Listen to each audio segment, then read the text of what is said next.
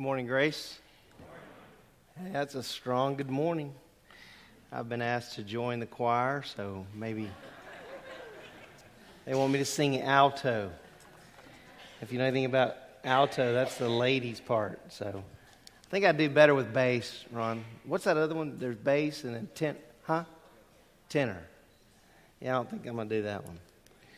It is very good to see all of you guys today, and if you're visiting with us this morning, we're glad you're here to worship with us, and I trust that we've all come prepared to worship. As we looked at that video, I was reminded about a passage in Acts. I don't know how your prayer life is or how much you think about prayer, but it's something that I've always assumed that we could all work at a little bit harder. In the upper room after the ascension of the Lord, now remember,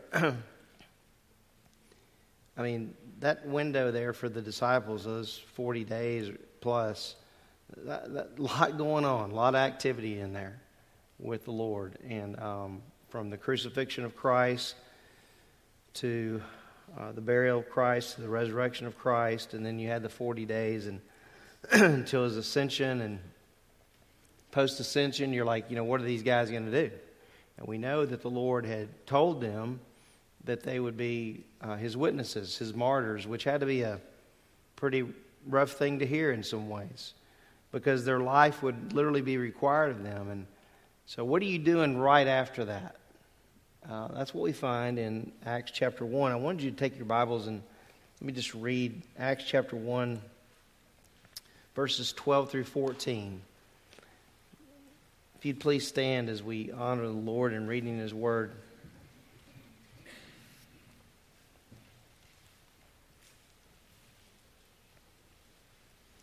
This is right after the ascension of the Lord.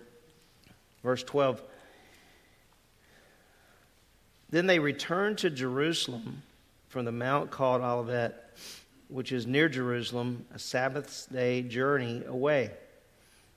When they had entered the city, they went up to the upper room where they were staying. That is Peter and John and James and Andrew and Philip and Thomas and Bartholomew and Matthew, James the son of Alphaeus and Simon the Zealot and Judas the son of James. Look at verse 14. Here's their activity.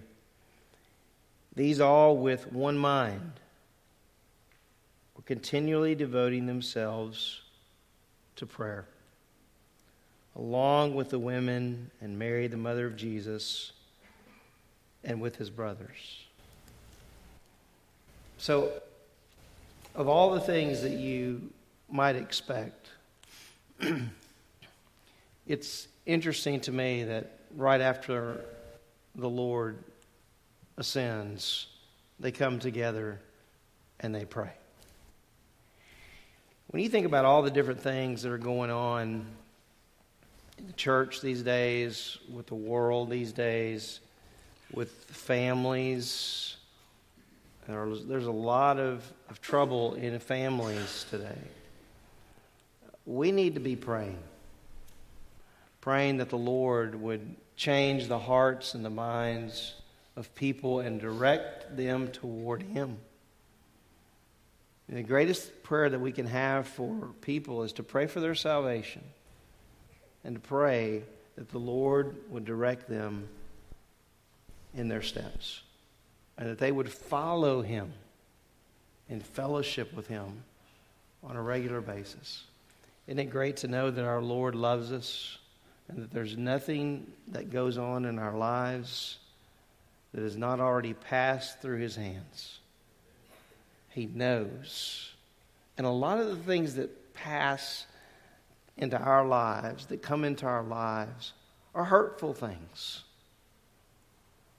And there's no one on this planet that cares more, that loves more than our Lord and our Savior, Jesus Christ. Remember, the Bible tells us that he could identify with us in all points, but without sin.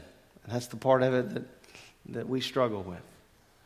And so let's pray that even as those of us who are in Christ, we would be more faithful to go to our Heavenly Father and commit our ways to Him each and every day. No matter what's going on in your life, guys, I have encouragement for you. God knows, and He commands us to bring our lives to Him on a daily basis. And you know what He says to us? That if we bring these things to Him, Paul wrote in Philippians, that if we bring these things to Him, that the peace of God, which surpasses all comprehension and all understanding, will guard our hearts and our minds in Christ Jesus. And we can never be reminded of that enough. Let's pray. Father, we would confess that we may not come to you enough. I find it interesting that the first activity that we have from your word after your ascension is the disciples, along with women in the upper room, praying, coming to you, Father. I'm so thankful, Father, that we can come to you because of our Lord and our Savior, Jesus Christ, who took on the sin debt that we have and paid completely for our sins. And those of us in this room who belong to you, Father, I pray that we won't be a stranger in the sense that we go long periods of time without coming to you. Father, I pray that this morning that we are ready to receive what you have from your word, that we would consider the things that you say to us, that we might consider how we must change in ways in our lives that would bring us in closer fellowship with you.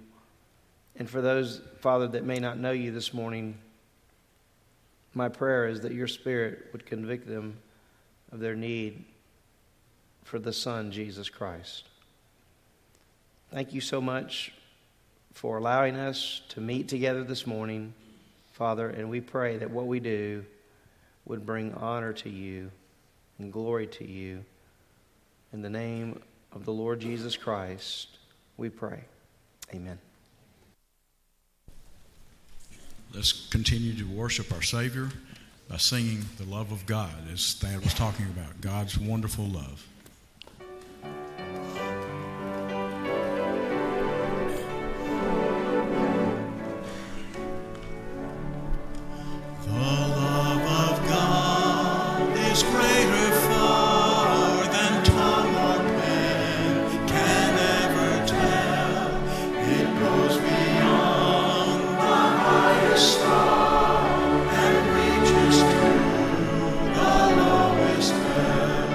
Again.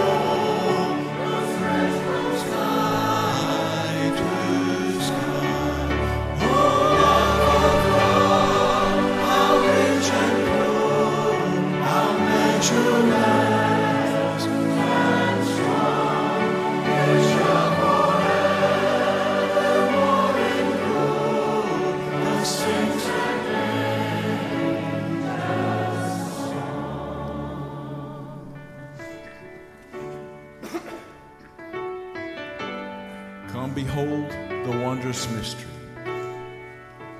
Next song, please. Come behold the wondrous mystery in the dawning of the King. He, the theme of heaven's praises, robed in frail humanity. In our longing, in our darkness, now the light of life has come. Look to Christ who condescended, took on flesh to ransom us.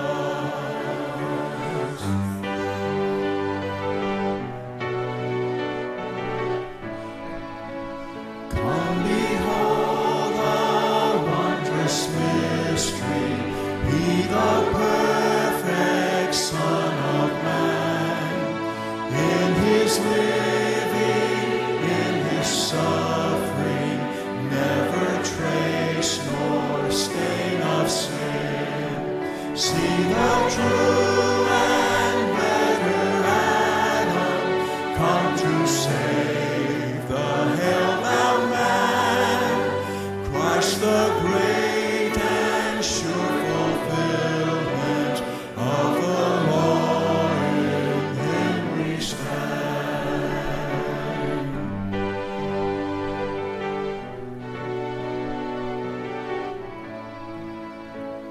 Come behold the wondrous mystery, Christ the Lord upon the tree.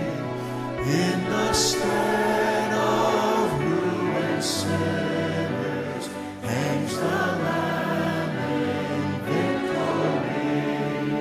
See the price of our redemption, see the Father's plan unfold, bringing many sons to glory, grace unmeasured, love untold.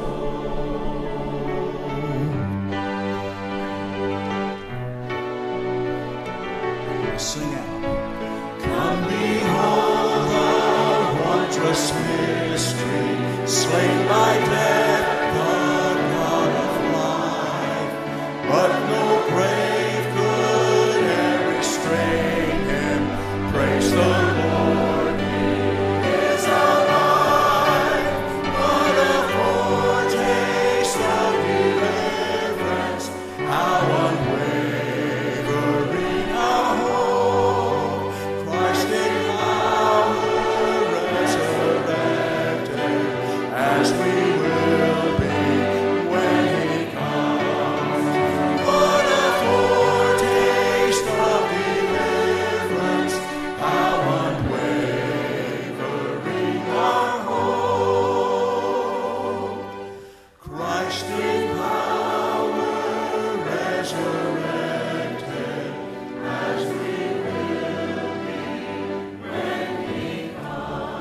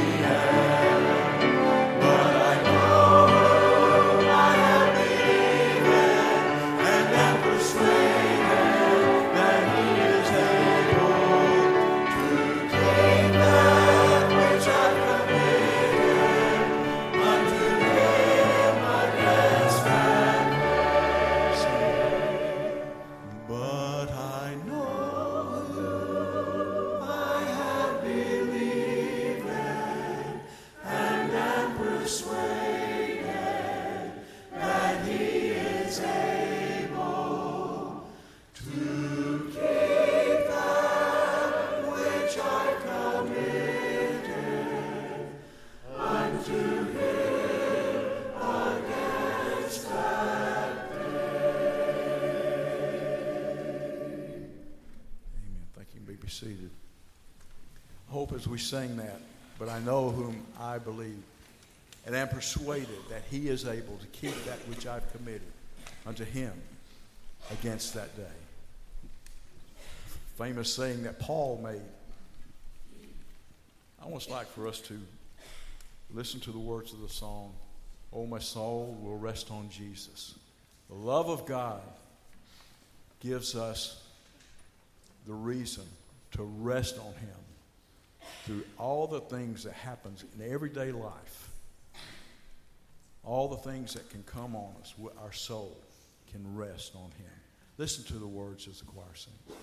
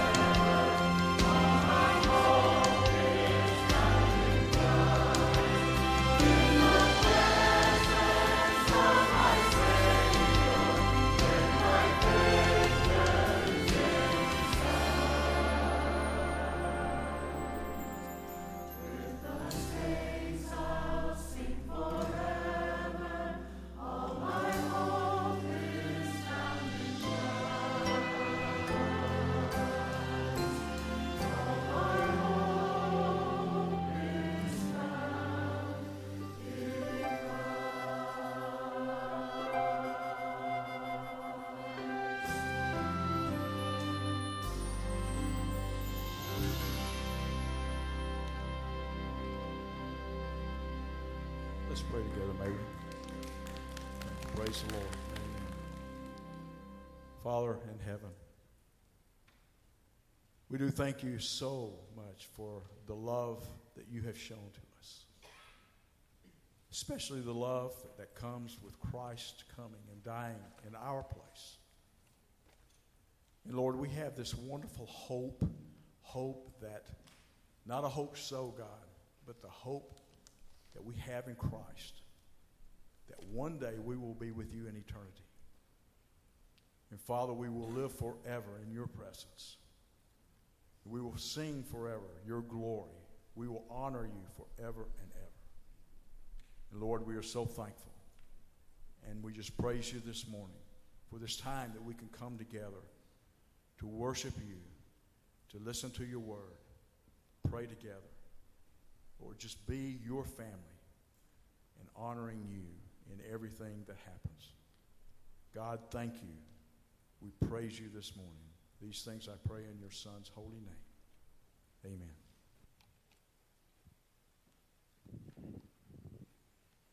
When I was in the 4th grade, which was a couple of minutes ago,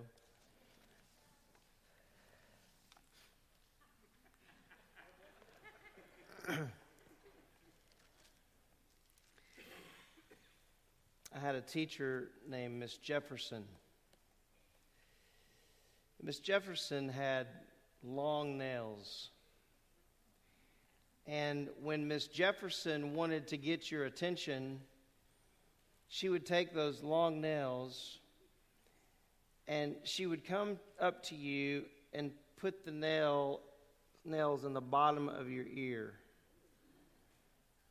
And it was designed to get your attention. I don't know that fake nails existed back then, but she had some long nails. Did they exist back then, or do we now? She would take those nails and she would come up to you and pinch your ear, and immediately she had your attention. Sometimes she would take those nails and run them on the chalkboard just to, I didn't know it at the time, I didn't know the word at the time, irritate us as kids. All designed to get our attention. I would like to have your attention today. I don't have long nails, and I'm not going to yell at you. But this text that we are working our way through is critical in terms of our fellowship with the Father and with His Son, Jesus Christ. Remember that in our beginning time, or introductory time into 1 John, we said that there were two primary views of the book. It's either a test of relationship book, meaning these things are intended to get us to think about, are we really saved? Or is it a test of fellowship book primarily? And I would say that it is a test of fellowship book primarily. And from time to time, he hones in on salvation specifically. And so I think it's important for us, as we consider our fellowship with the Father and with His Son, Jesus Christ, that we would adopt the language of John, which was, he wanted these believers to have joy in their fellowship with the Lord. And we know that from chapter 1, verse 3. That's why he wrote the book. He wanted them to experience the joy of fellowship with the Father and with the Son, Jesus Christ. So if someone comes up to you and asks you the question, do you know the Lord Jesus Christ as your Savior? Many of you would say yes. But if someone was to follow up that question with, how is your fellowship with the Father and with the Son, Jesus Christ, on a daily basis, what would be your answer? It's a good question. I think the first question's asked a good bit. I don't think the second question is asked much at all. but it's one that we need to consider. It's very important, and as we've worked our way up through 1 John to this point, we have found some hurdles to fellowship. That walking in darkness, sin, hinders one's fellowship with the Father and with the Son. Is that not true? It absolutely is true. And we can get going down the wrong path, and we can be far away in our fellowship with the Father and with the Son, Jesus Christ. We have examples in the Bible of that. David had a period of time in his life that was dark. So did Solomon. You advance yourself to the New Testament. In the book of 2 Timothy, we're told that Demas had forsaken Paul because he loved the present world. And some interpret that and say, well, he just wasn't saved. No, I believe Demas absolutely knew the Lord. He was in love with the world. So why would he do that? Why do Christians do that today? How do they get to a point? How does a person get to the point that they're in love with the world? In fact, in the next section that we look at, we're going to see that another hindrance to fellowship with the Father and with His Son is loving the world and the things in the world. And we have to be very careful, and this is just a warning, that we don't look sideways, but that we allow ourselves to be examined by the Spirit of God to see whether or not we are in love with the world and the things of the world. Is it possible for a believer to be in love with the world and the things of the world? Absolutely possible. It happens all the time. And we sit back if we're in fellowship with the Father and Son and we go, how in the world does that happen? I think there's an answer for us. In fact, right in this section. That affects every stage of one's spiritual growth, and that is the Scriptures. It is so powerful, this text. It has me on the edge of my seat, just taking in what John is writing to these believers and truly assessing where I am, not you, but where am I in my spiritual stage of growth. And it's been humbling to consider it, to truly consider it. I have spent literally hours thinking about, Lord, where am I? And I hope that you will spend time after you leave today thinking about whether or not you're a child, a young man, or a father. As I said last time, I don't think there are too many, after taking a hard look at this, I'm not sure there are too many spiritual fathers and mothers in the church. There are, but I'm not sure how many. I wonder, because of what is said about the stages of this spiritual growth that John speaks of. If you remember, and I know you do, but it's like Dr. Talley used to do in his class in 1 Corinthians, and I think it was because he was teaching a bunch of lugheads, but he would often review with us, and it would sometimes drive me crazy because I was like, come on, let's get to the next thing. And in his wisdom, Dr. Talley knew that we needed to hear the same thing again and again and again and again. He was an excellent professor. And one of the things that made him excellent is because of his review. He would just not allow us to forget what he had already said. And he would say it again and again and again. By the way, you do that as a parent. How many times do you say to your children again and again and again and again, hoping that at one point in time it will take? I think the Lord is the same way with us. I was in a discussion with a minister years ago, and we were talking about the New Testament epistles that Paul wrote, and he said, Thad, what do you think about the epistles? What's your general impression? I said, well, there's a lot of repetition. The same things over and over and over again. And I said, why do you think that is? And he said, because we are stubborn people. We're stiff-necked people.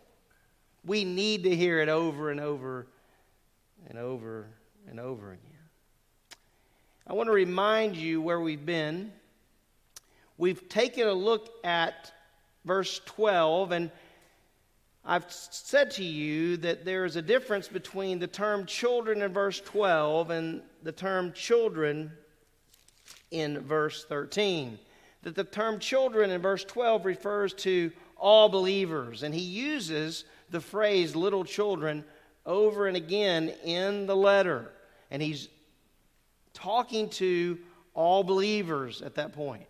So he says, I am writing to you little children because your sins have been forgiven you for his name's sake. And all God's people said, Hallelujah. I no longer bear the penalty of my sin. Whew. We could just close in prayer and go home. But we won't.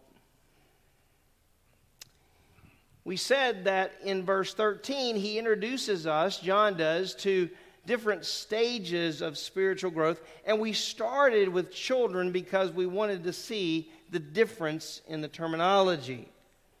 That in verse 12, he uses the term teknion, which refers to born ones. He's talking to all believers. That's how he closes the book out, by the way, which is probably one of the most interesting ways to close out a book I have ever seen. As we get to John chapter 5, we will see that. But then we looked at the term children in verse 13, and we saw, hey, it's a different word. And so when you have a different word, do you just go, well, he meant the same thing? No. We have to take a look at it, and we say, well, the word is paideon in the Greek. Isn't that a cool word to say, paideon? Pie, I like pie. You like pie? Just think about, I'm talking about real pie. Like apple pie, pumpkin pie, pecan pie. Anytime you want to make me a pecan pie, you don't even have to pray about it. Just start making it. All right? Paideon is the term that John uses. It refers to one who needs instruction. One who needs, the best word I like is guidance. They need guidance. And children of the faith need guidance. Those who come to Christ early on, they need someone to guide them, to instruct them, to direct them. And it doesn't need to be mindless. There needs to be thought with that. One of the things I appreciated about George Morange at Southeastern Bible College, I really felt like, and I know he still does, because he's sitting right there, and as far as I know, his mind is as clear as can be. He had a great systematic approach to the Scriptures, which I did not appreciate until I was older. He understood theology, and he was able to systematically guide you through it. We need to appreciate those people that can do that. Children need to be instructed in the Word of God so that they will grow and develop. One of the temptations that can happen to someone who is young in the faith is to listen more to the words of man than the Word of God. In fact, there's a lot of confusion with children of the faith. Mainly because they listen, especially in these days we live in, to so many preachers and teachers. There's a smorgasbord, and it's like, well, yeah, I heard that from him, and I heard this from him. Which is right? And so you have these children that are trying to work crossword puzzles, and they are not quite ready for that just yet. And so it's critical that we as parents, number one, when our children come to Christ, that we have a systematic approach to teaching them the Word of God, that we are not completely relying on the church to do that. Does that make sense? That the Lord has given, first of all, to us as spiritual fathers and mothers, the privilege of being able to put God's Word into the hearts and to the lives of our children. And we could all have done that better, and we can all do better with that. And if you have grandchildren, it's never too young, because sooner or later they are going to be introduced to the world and the system of the world and the language of the world, and they are going to be massively confused. And they may pray a prayer of salvation when they're 7 or 8 and they're introduced to evolution, at some point in time. They're like, hey, why isn't this true? Why is abortion not okay? You know, it can be confusing for those young in the faith. And so we looked at that word, paideon, and we said it talks about these that needed to have further instruction. But it also tells us something, John does here in this text, that these children were intimately acquainted with the Father. That's the word there, knows, the word gnosko. They were intimately acquainted with the Father. That is the language of the text. They were close in fellowship with the Father.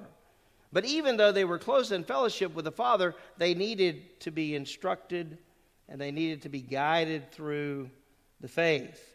And so we devoted our attention with children to the difference between the terminology, but also we focused as well on the need that children have for guidance and for instruction.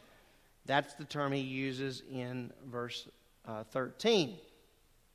Just like as parents, hopefully you are giving guidance and instruction to your children. Hopefully you are doing that. I hope you're not relying on the world to do that, because the world already has a foothold in the lives of these children like never before. There's so much information coming out, and it's constant. And they look at it on their phones constantly. Young people are like this. I was at a ballpark this weekend, but adults are doing like that too. There's just so much information to process.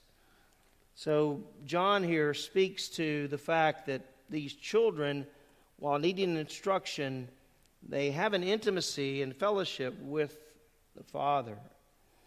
Which then we went back to the beginning of verse 13 and talked one week about fathers. And what he says in verse 13 about fathers, he says in verse 14 about fathers. You remember, the wording was no different. But there is a difference, I think, between what he says about children, and what he says about fathers. He uses the same term, the term gnosko, in verse 13 and verse 14 about fathers. But I agree with the theologians who say that John here is referring to, using the pronoun him, referring to the second person of the Trinity. That their fellowship then is focused, their knowledge is focused on the second person of the Trinity, Jesus Christ. That they are in close fellowship with him. I like what it says. Notice verse 13. I am writing to you, fathers, because you know him. You know Christ, who has been from the beginning. And then you have the same thing that is said in verse 14. I have written to you, fathers, because you know him who has been from the beginning, which is a reference to Jesus Christ. The question becomes, in your fellowship, is there evidence that you have the same desire to know the Son? I mentioned this, and I think it's worth repeating, that when I think about the Trinity, one God in three persons, when I think of the Father, I think of the Old Testament. Now, the Son and the Spirit are there as well, but I think of the Old Testament. I think of Israel. When I think of the second person of the Trinity, I think of the Gospels. I think of the life of Christ on earth. The Father present, the Spirit present, obviously, but the focus of the Gospels is on the Son. And then after Acts chapter 2, then I think the attention of the church needs to be turned to the Spirit. Obviously, you still have the Father and the Son that are discussed, but I think it's important to consider. We're not saying there's three gods, we're saying there's one God in three persons. But to appreciate the role of the Son, one must become familiar with the Gospels. In fact, it's interesting that in Philippians chapter 3 and verse 10, Paul gives us his heart as it relates to knowing the Son. Notice what it says. In Philippians chapter 3, verse 10, it says, that I may know Him, Christ, and the power of His resurrection, and the fellowship of His sufferings. Do you get that? I want to know the fellowship of His sufferings. I want to suffer like the Lord suffered. Who says that?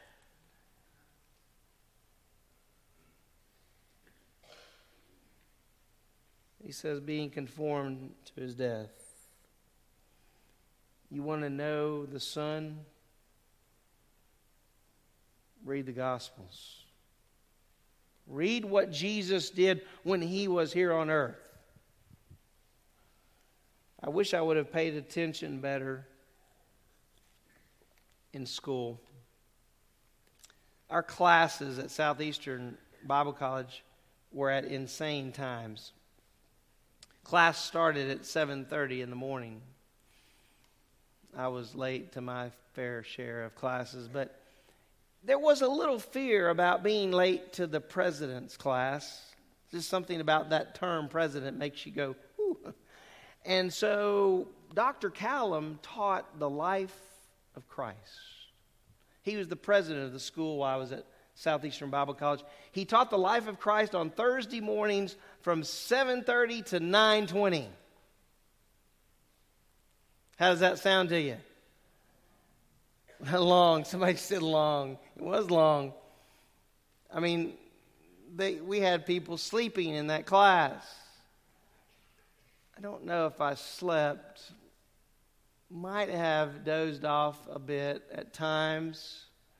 But one of the things that I came away with in Dr. Callum's class that I thought about years later was that man loved the life of the Lord Jesus.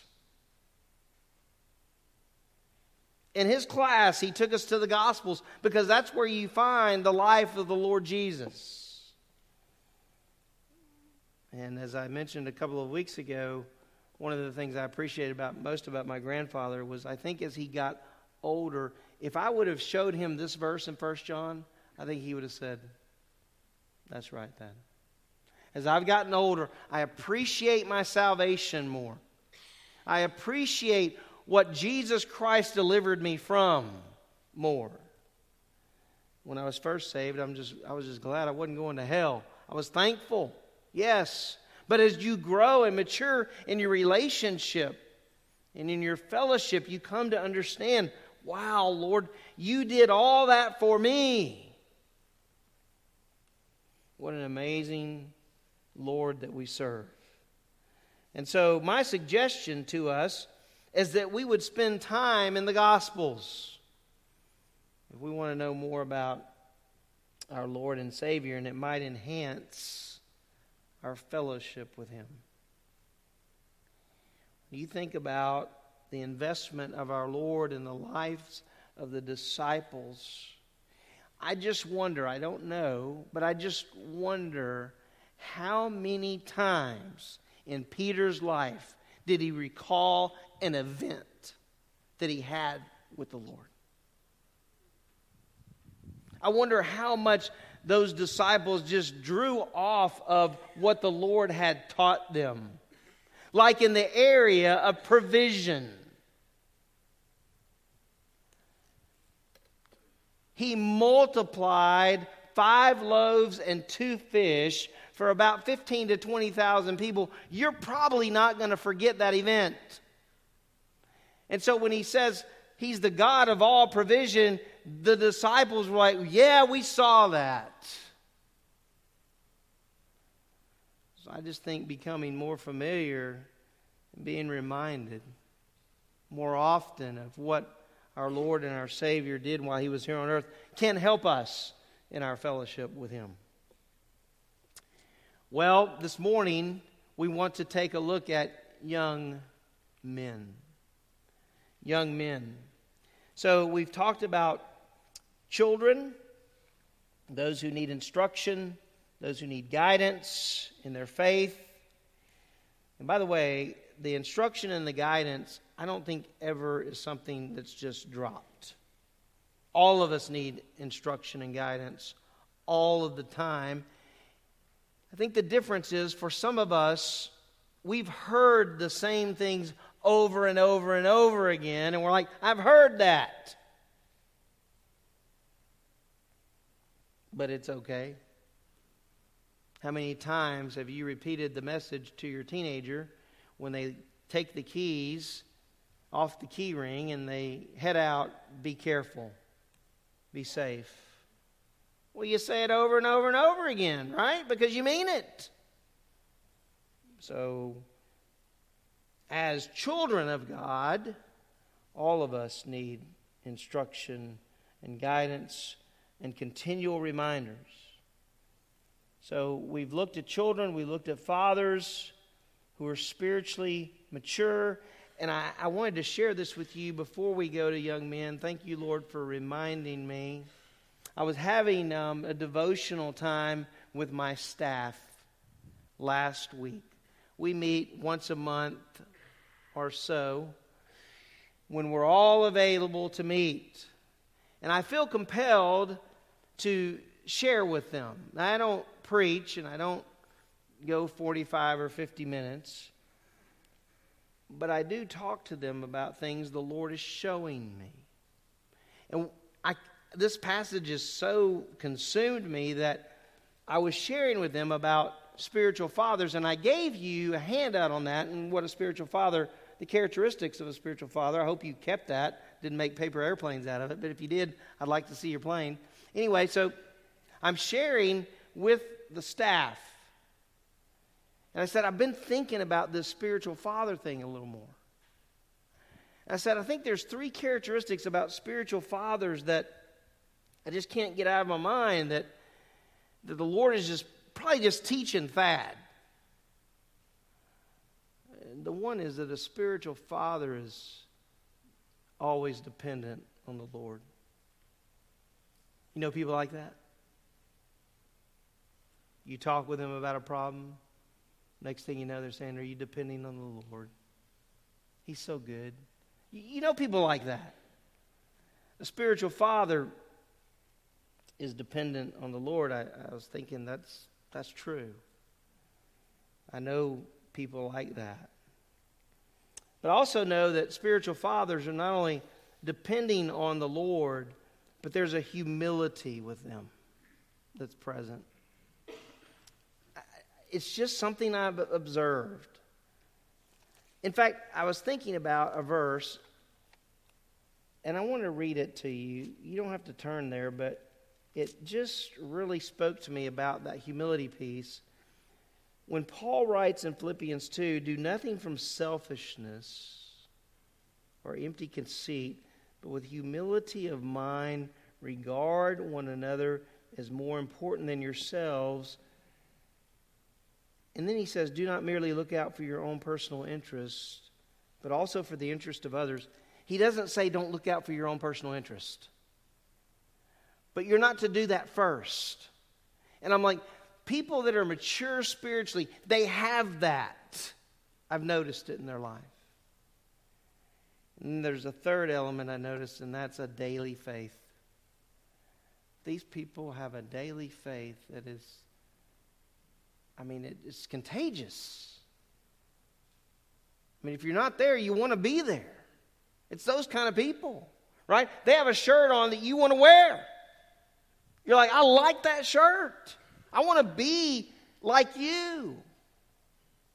So I was thinking about Hebrews 11. We don't have to go any further. The Bible has the examples for us. People that did unusual things. Rahab the harlot. Unusual things. Noah. He built a boat, no rain, builds this boat. And we're not talking about a tiny boat. Massive boat. I think the one that really just kind of jumps off the page is, they all do, don't get me wrong, but Abraham and his son. There's just like the faith.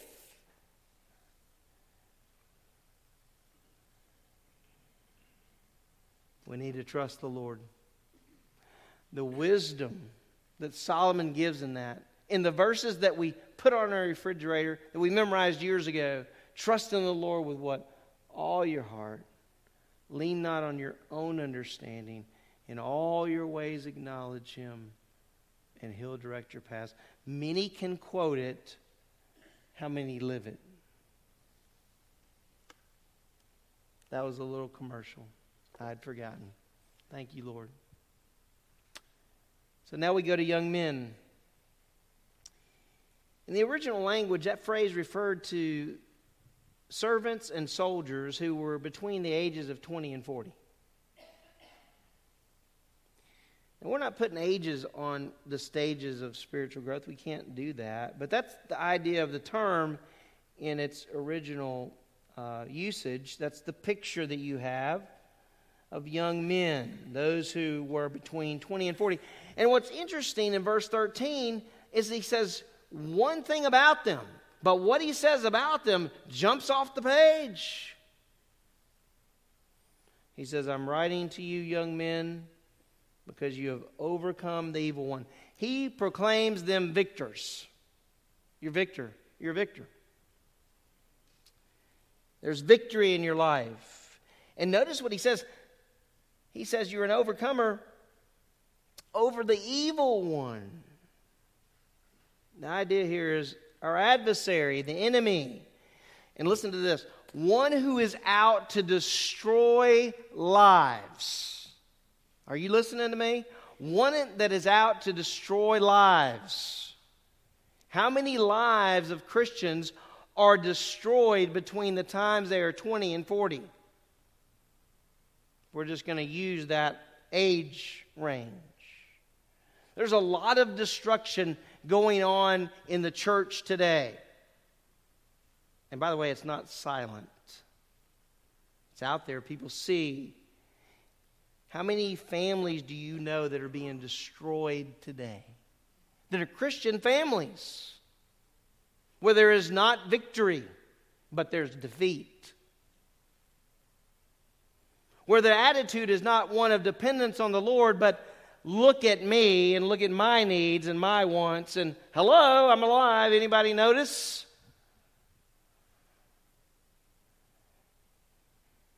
So when you read this, for John to say of these young men that they were victors, he doesn't tell us what their condition was, but he says, hey, you're victors. Because when you're going through a spiritual battle, it looks like a battle. Any of you ever been in a spiritual battle? It's a battle. I don't know what your thoughts are of this, but that battle begins in the mind. Could be. Begins in the mind. So no wonder Paul over and over again talks about the mind. We know that we need the armor of God, right? To protect ourselves. That's what the Bible tells us. In Ephesians chapter 6, be strong in the Lord and the strength of His might. Put on the full armor of God. Why? So that you may be able to withstand the schemes of the enemy, the devil. The one, listen to me, the one that is out to destroy your life. Fathers and mothers out to destroy your lives. How difficult is it to keep a family together these days? 60% now of families are destroyed. I think I've run into something that may be helpful to us as we all who are married, listen to this, all who are married go through this journey of marriage, and it's a journey, and it's filled with all kinds of things. Some things are, oh yeah, I figured that was coming. Then some things are like, I did not know that was coming. So he writes to these young men, and he says, you're victors. So it's a natural question, well, how in the world these guys get to be victors? Well, aren't you glad for verse 14? He gives us insight into how they are victors. Notice what it says in verse 14. I've written to you, fathers, because you know him who has been from the beginning. I've written to you, young men, because you are strong. That's how they're victors. They're strong. You say, well, isn't there more than just being strong? Yeah, we'll get to it. The picture here is not of a young man who does this. I'm strong. It did refer to, the term did refer to, or does in that culture, physical strength. But it also referred to spiritual strength. I witnessed physical strength and the difference between one who is strong and many who want to be again. Out there on the side of our building, there is an area that the youth put together. And there's kind of like this brick retaining wall kind of thing over there. And there are these concrete little things. They're not little, but they remind me of, I guess they're pavers. Is that what they're called? Concrete pavers? I don't know. I don't do that kind of work full time. But I was out there that day, and I was watching some of us who are more mature pick up those concrete pavers. And they were pretty heavy. Chris Laughlin, my brother in the Lord, ordered the heaviest ones, I think. But those things were heavy, and when you went down to pick it up, it was like, whoa, I'm 50-something years old. Well, then there's a couple of young people there. Braden was there. Alex was there. And they went to pick those things up, and they're like, hey. All of us older men are looking and going, I remember when I was like that. And we're trying to be like that again, and that's why when they went home like this, and when we went home like this. Strong. You think about youth, you think of strength. They're strong. You remember those days when you were strong? I've been reminded a time or two over the last several years that I am not as strong as I used to be. So there is the physical component to this word. But primarily, obviously, in this context, it's talking about spiritual strength. Spiritual strength. We need strength to make it through the Christian life. But the strength that we need does not come from ourselves. It's not, hey, muster it up and you can make it through.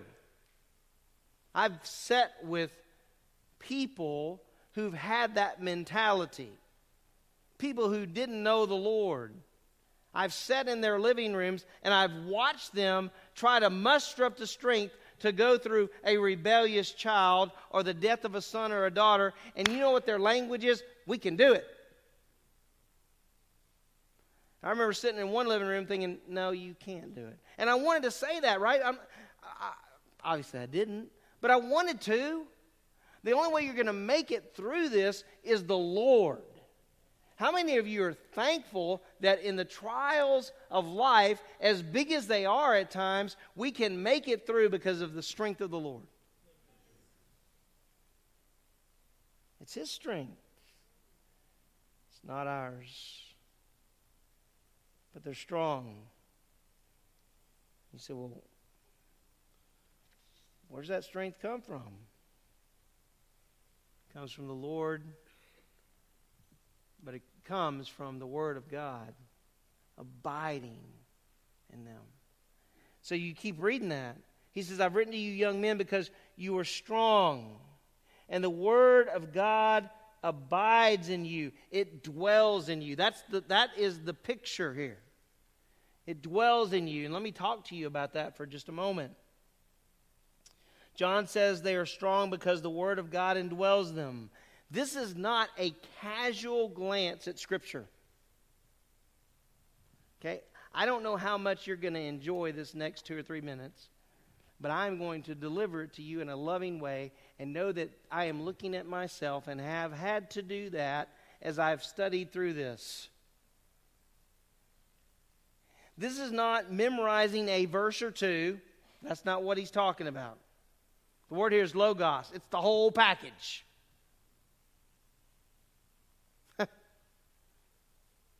So as I sat in my office and I'm studying, I'm like, whoa. This is not a casual glance. This is not just memorizing a phrase or two or a verse or two or a passage or two.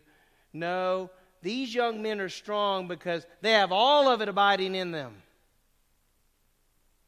They have it all. You said, that's impossible. No, it's not.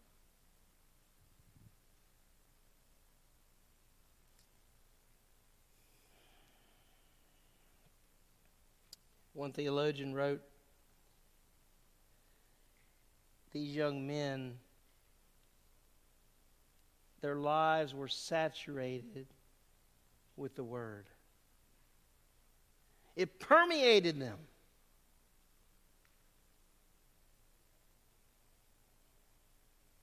So immediately I had to think about my own life. What if we had to, this is a question. What if we all had to give an account of the 168 hours we spent this last week? Right? I mean, look, guys, I'm not going to jump off in a legalistic train, okay? I'm just saying we need to think about what it says. Certainly, John expected his audience to. But if we're going to be spiritual fathers one day, there's no getting around. We need this book to saturate and permeate our lives in such a way. Listen to me. And this is the test of that. One of the tests of that is when someone comes to you who's having a problem, what do you tell them? I'm having a problem with my wife. I'm having a problem with my husband. I'm having a problem with my children. One of the first thoughts might be, who doesn't? But then beyond that thought, what does the Bible say about a spiritual husband and a spiritual wife and children? What does it say? You know what's happened so much today? This is a side note. This has happened, and it's happening. People are looking to the wisdom of men more than they're looking to the wisdom of God. And they are saying, we can figure it out. And I'm talking about Christians. The Word of God needs to so permeate and saturate our lives. It's like biscuits and gravy. You like biscuits and gravy? You need to learn. When I get a biscuit on my plate, I don't want it just to be a little gravy on top. I want that gravy to permeate that biscuit. That sounds good right about now. It's 11:40. You getting hungry? I want that gravy all through there. That's why I had heart surgery. Praise God, right? I wanted all of it. All of it. Give me all that gravy. It's like when you eat French toast or pancakes. There's some that put a dab of syrup. Man, I want that whole thing. I put all of it on there. Guys, that's the picture. I don't just need little doses of the Word of God. I need the whole thing. I need all of it.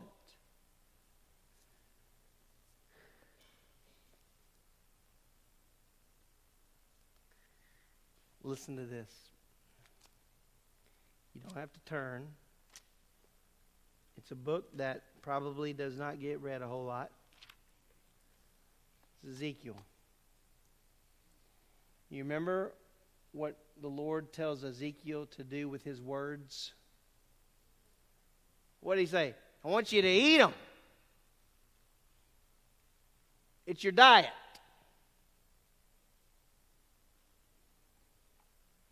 And by the way, his commission was during the time of the Babylonian captivity, and his audience is described as obstinate. I mean, they aren't people who are going, yeah, I can't wait to hear Ezekiel. I mean, listen, it's the same today. In how many churches where the Word is opened, I mean, it's hard stuff, okay? I don't pretend to go, well, this is not hard to hear. I understand it's hard to hear. But if I was sitting in that seat right there, and David or John or George or Dr. Hughes speaking, I have no right, as long as they're opening the Word of God, to shut them down. Well, when you read chapter 2 of the commission or the call of Ezekiel, you wouldn't be going, yeah, I can't wait to do this. I mean, listen to some of this language. I'm sending you to them who are stubborn and obstinate children. Think there are any of those in the church today? Yeah, maybe a couple. You shall say to them, thus says the Lord God, is for them, whether they listen or not. For they are a rebellious house. Got me to thinking,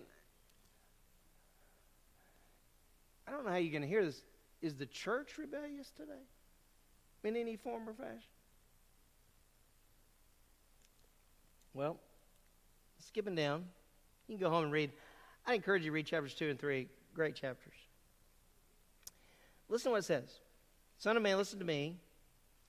When I'm speaking to you, do not be rebellious. I like what he says. He's telling Ezekiel, hey, look, you don't do that. You don't be rebellious like that rebellious house. Open your mouth and eat what I am giving you. Then I looked, and behold, a hand was extended to me. Lo, a scroll was in it. And when he spread it out before me, it was written on the front and on the back. And written on it were lamentations, mourning, and woe, judgment. Then he said to me, Son of man, eat what you find. Eat this scroll, and go speak to the house of Israel. So I opened my mouth, and he fed me this scroll. Breakfast, lunch, and dinner.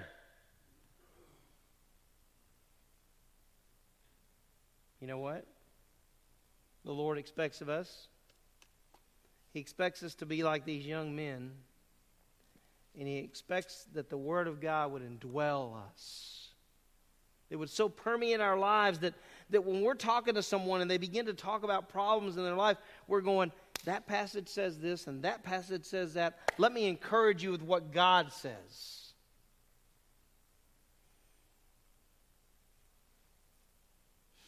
Well, they're strong because the Word of God abides in them. And then he closes it with the way he began it in 13. Because of that, you've overcome the evil one. That language, overcome, just as a side note, just for you to know, it's in a lot of John's literature. You don't necessarily find it other places. Although the disciples were encouraged by the Lord himself in the upper room. These things I have spoken to you. Remember, this is the disciples minus Judas. I've spoken to you so that in me you may have peace. Isn't it great to know the Lord wants us to have peace? In the world you will have tribulation, suffering, right? It's happening. How many of you, yeah, that's happening. But take courage. I've overcome the world. It's not that he's waiting to overcome the world. He's done it. He's done it. That's why there can be victory. And the Lord's our encouragement in that. Did you know that in the letter of the Revelation, in chapters 2 and 3, the letter to the 7 churches, each letter, at the end of the letter, there is the phrase, he who overcomes. He who overcomes, he who overcomes, he who overcomes, he who overcomes, he who overcomes, he who overcomes. 7 times. And who's he writing to? Believers. Hey guys, you know what it tells me? I don't have to live in defeat. I don't have to do that. There are some that seem to have that mentality of defeatism, even in the Christian church. Guys, listen, the Bible tells us we're more than conquerors through Jesus Christ our Lord. So your family's falling apart? I'm sorry. But the Lord can give you victory in the midst of the battle. But it's only going to happen as we allow the Word of God to indwell us. Look what Howard Hendricks wrote. The Bible is the divine means of maturing spiritually. I like what he says, there is no other way. That's it. Close with a couple of thoughts from different folks. George Mueller, who was known for his strong faith, said, the first 3 years after my conversion, I neglected the Word of God. After that, it became my food for each day. I read, and it became my delight. John Bunyan, who wrote Pilgrim's Progress, said this, read the Bible and read it again. Though you may not have commentary, pray and read and pray, for a little from God is better than a great deal from man. Let's pray.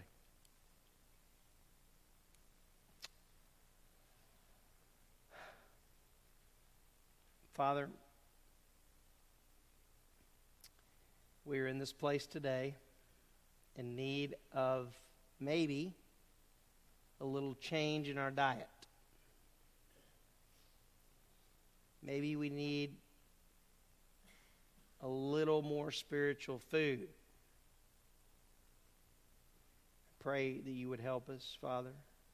There's one thing I know for sure in my life. When I've asked you to help me remember, you're faithful. So I pray you would help us to remember how important it is to eat your word, to consume it, to have it so permeate our lives that it's just contagious. Help us not to be arrogant about it. Help us to be humble and dependent. Father, I thank you for each one that's here in this room today. Father, if there are some that don't know you, I pray that they could come to know you through the Lord Jesus Christ. Come to understand that you paid the penalty for their sin. Father, I want to pray this morning that you would help all of us in this room who belong to you to assess properly where we are. Because the goal is to be a spiritual father or mother that would not only have intimacy with the Father and the Son, but that would be men and women who are wise in their estimation of things because their grid is through the Word of God. Father, help us to be honest, and at the same time, help us to be thankful people that you did not leave us alone, that your Spirit indwells us, and the comfort is that your Spirit is going to lead us as we face the battles, is going to lead us into all of the truth. I pray for all of us that we might grow in the grace and the knowledge of the Lord Jesus Christ. It's in His name I pray all of these things. Amen. Guys, it's been very good to be with you today. There is no closing song unless you would like me to sing. That indicates you would not like me to sing. I do want to encourage you, if you're visiting with us at Grace, I'd love to speak with you afterwards. And I want to make mention of the fact that on June the 5th, we will have our New to Grace class. And you can stay afterwards, after church, and we'll feed you and then introduce you to Grace and all the workings here at Grace and what the Lord is doing. So I trust you have a great afternoon. Get you some biscuits and gravy and enjoy the rest of the day as we look forward to the coming of our Lord and Savior, Jesus Christ. You're dismissed.